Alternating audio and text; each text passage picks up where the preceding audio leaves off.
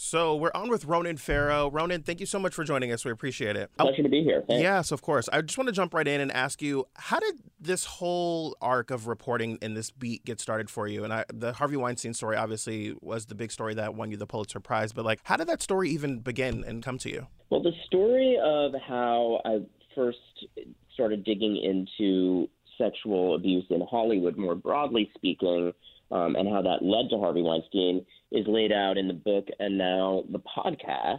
And it was very clear along the way that, first of all, there was just a huge reservoir of audio created during this reporting that should see the light of day and would be powerful. And second of all, that the sources around the story and people in my life who either hindered or empowered it were incredibly instructive to hear from.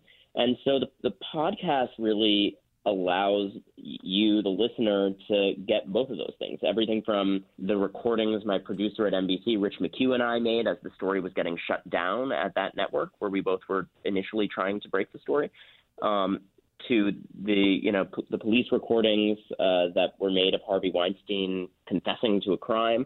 And then also it'll let you get to know the men and women who made or broke the fate of the story. The Catch and Kill podcast, I can't wait to dig into this. What's it been like with the guest selection process? I mean, has anybody been afraid to speak up, or once they know that it's your podcast, they change their minds? I know that some of the people that you've been talking to were sort of trying to remain anonymous, and now maybe some of that's changed.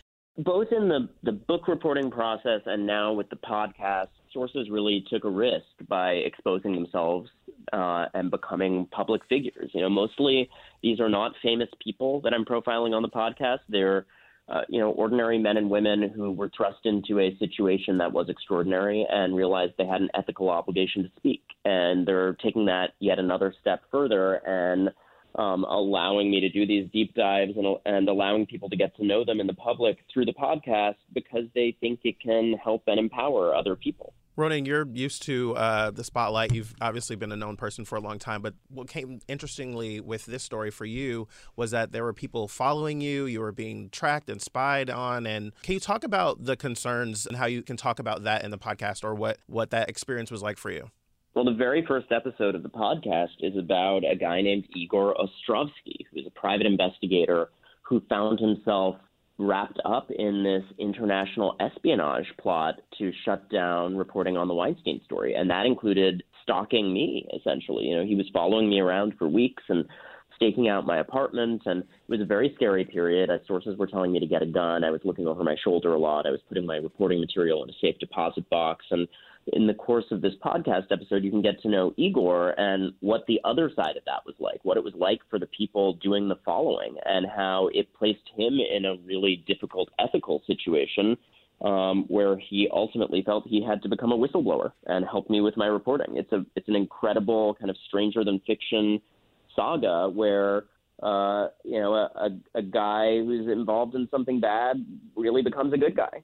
I know that there are several people on Weinstein's staff that were trying to stop you from doing this investigative reporting, but was there ever a point where your close family members or your partner or anybody that was close to you wanted you to stop for your own safety and for, the safety of the loved ones around you?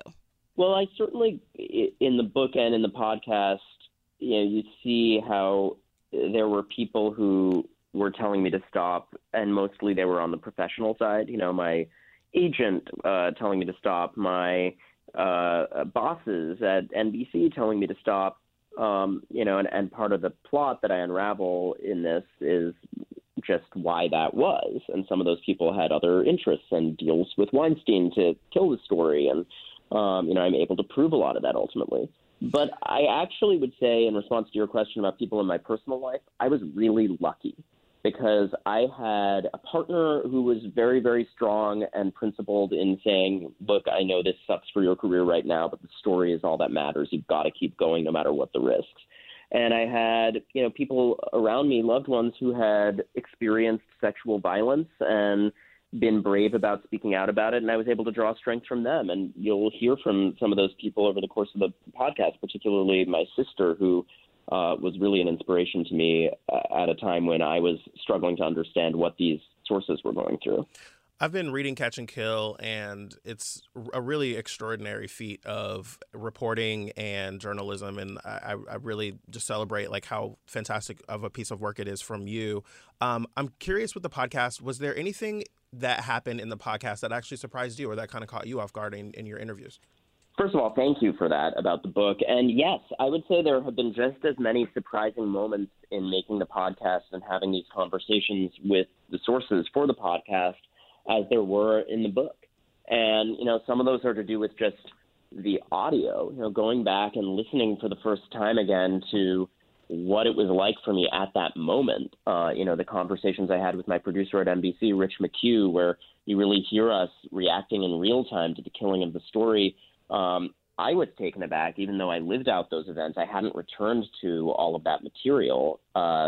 And I think people listening will have the same reaction. It's pretty startling stuff. To Catch and Kill premieres today, and 1 episode per week will be revealed, 6 to 8 episodes, along with a little 2-week break during the holidays.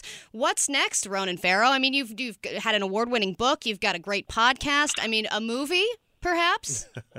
Well, I've gotten that question a lot, and I have only good things to say about powerful adaptations of nonfiction stories, and maybe someday in the right hands. But for years, I was just so focused on getting the reporting right that actually, while I've been totally thrilled to have some conversations about that with people that I really respect, I've also just said, to a last conversation, hey, I need to take the time to get the reporting right, and then I can decide about what form the story takes down the line. And, the podcast is sort of the first step in terms of exploring different shapes that this story can take. Well, I don't know who you think would play you in a movie, but I was thinking Orlando Bloom, Owen Wilson, if it's a rom-com. That's both quite flattering choices. I will take it. Thank you. Ronan, we really appreciate you joining us today. We look forward to the podcast and look forward to everything that's going to come from it. Thanks for taking the time to talk, guys.